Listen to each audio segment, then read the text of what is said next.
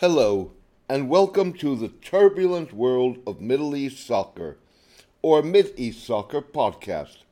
I'm your host, James Dorsey. The contrast could not be starker, as Israel plays a dangerous game of U.S. politics by restricting or banning visits by controversial Democratic members of Congress to seemingly please President Donald Trump's prejudiced electoral instincts.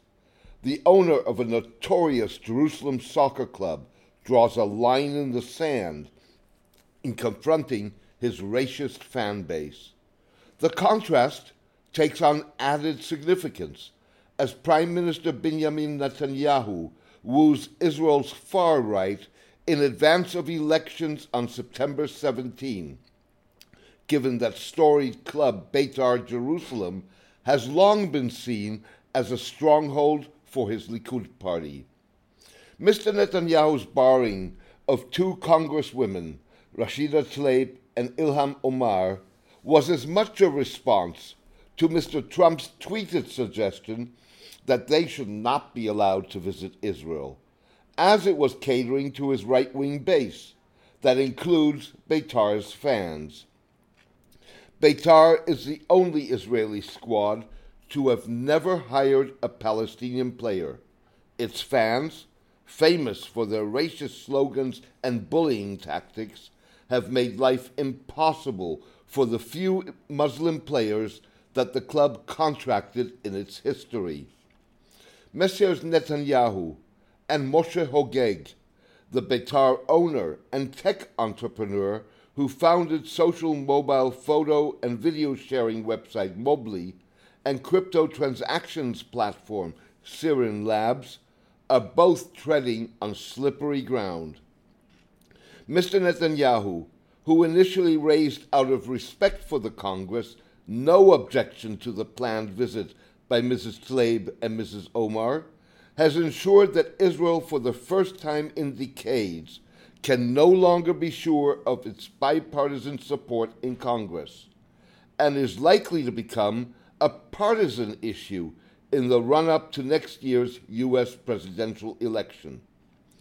His pandering to Mr. Trump sparked rare criticism from the American Israel Political Action Committee, AIPAC, Israel's most powerful and influential lobby in the United States, even though AIPAC agrees that Mrs. Tlaib and Mrs. Ilham support the boycott, diversification, and sanctions BDS movement that targets Israel.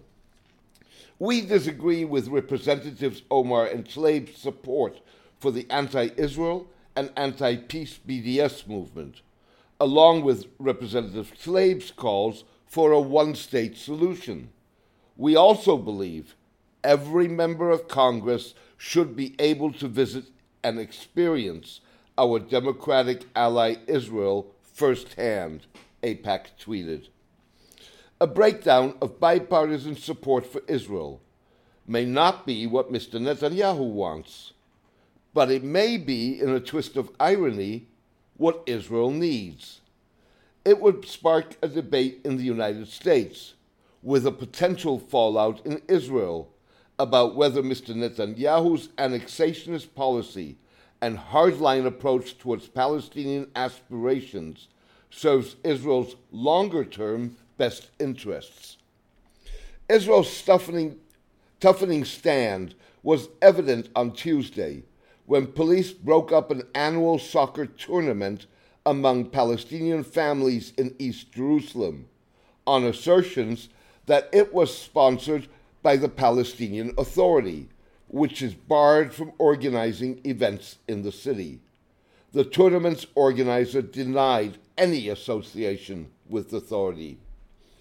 In a dismissive statement, Israeli Public Security Minister Gilad Erdan's office scoffed, "We're talking about scofflaws who lie and blame the agency that enforces the law when they know full well that the Palestinian Authority is involved in the event that Minister Erdan ordered halted." The incident was emblematic of an environment that prompted columnist and scholar Peter Beinart writing in the foreword of more than 100-year-old left-wing Jewish weekly, to argue that the United States has a national interest in ensuring that Israel does not make permanent its brutal occupation of the West Bank and blockade of the Gaza Strip. By taking on La Familia, a militant Beitar Jerusalem fan group that has driven the club's discriminatory policy, Mr. Hogeg is not only going against Mr. Netanyahu's policies that emphasizes Israeli Jewish nationalism at the expense of the rights of Palestinians with Israeli citizenship, as well as those subject to occupation. He is also challenging a global trend, spearheaded by civilizational leaders like Indian Prime Minister Narendra Modi, who, 2 weeks after depriving Kashmiri Muslims of their autonomy, is planning to build detention camps for millions of predominantly Muslim Indians suspected of being foreign migrants, and Viktor Orban, who envisions a Muslim-free Hungary. The degree of polarization and alienation that civilizational policies like those of Messrs. Netanyahu, Modi, and Orban is highlighted by the fact that Mr. Hogeg's battle with his fans is over a name. Ali Mohammed is Beitar Jerusalem's latest acquisition. The only Muslim thing about him is his name. Mr. Mohammed is a Nigerian Christian. That wasn't good enough for the fans, who demand that he change his name. During Mr. Mohammed's first training session, fans chanted, "Muhammad is dead and Ali is dead." Unlike his predecessors, Mr. Hogeg seems unwilling to back down. He has threatened to sue the fans for tarnishing Beitar's already battered reputation and demand up to $500,000 in damages. Lawyers for Mr. Hogeg have written to fans demanding an apology. They are very good fans. They are very loyal. They love the club and what it represents. But they're racist. And that's a big problem, Mr. Hogeg said.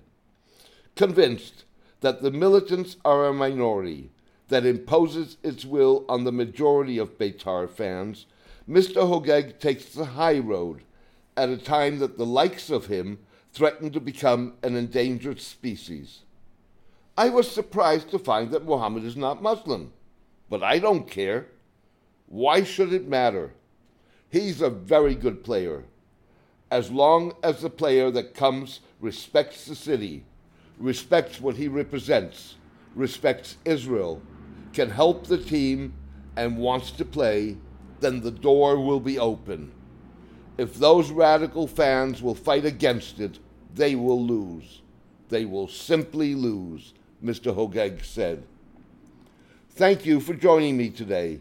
I hope you enjoyed the podcast. A written version of this podcast is on my blog, The Turbulent World of Middle East Soccer, at mideastsoccer.blogspot.com. Please join me for my next podcast in the coming days. All the best and take care.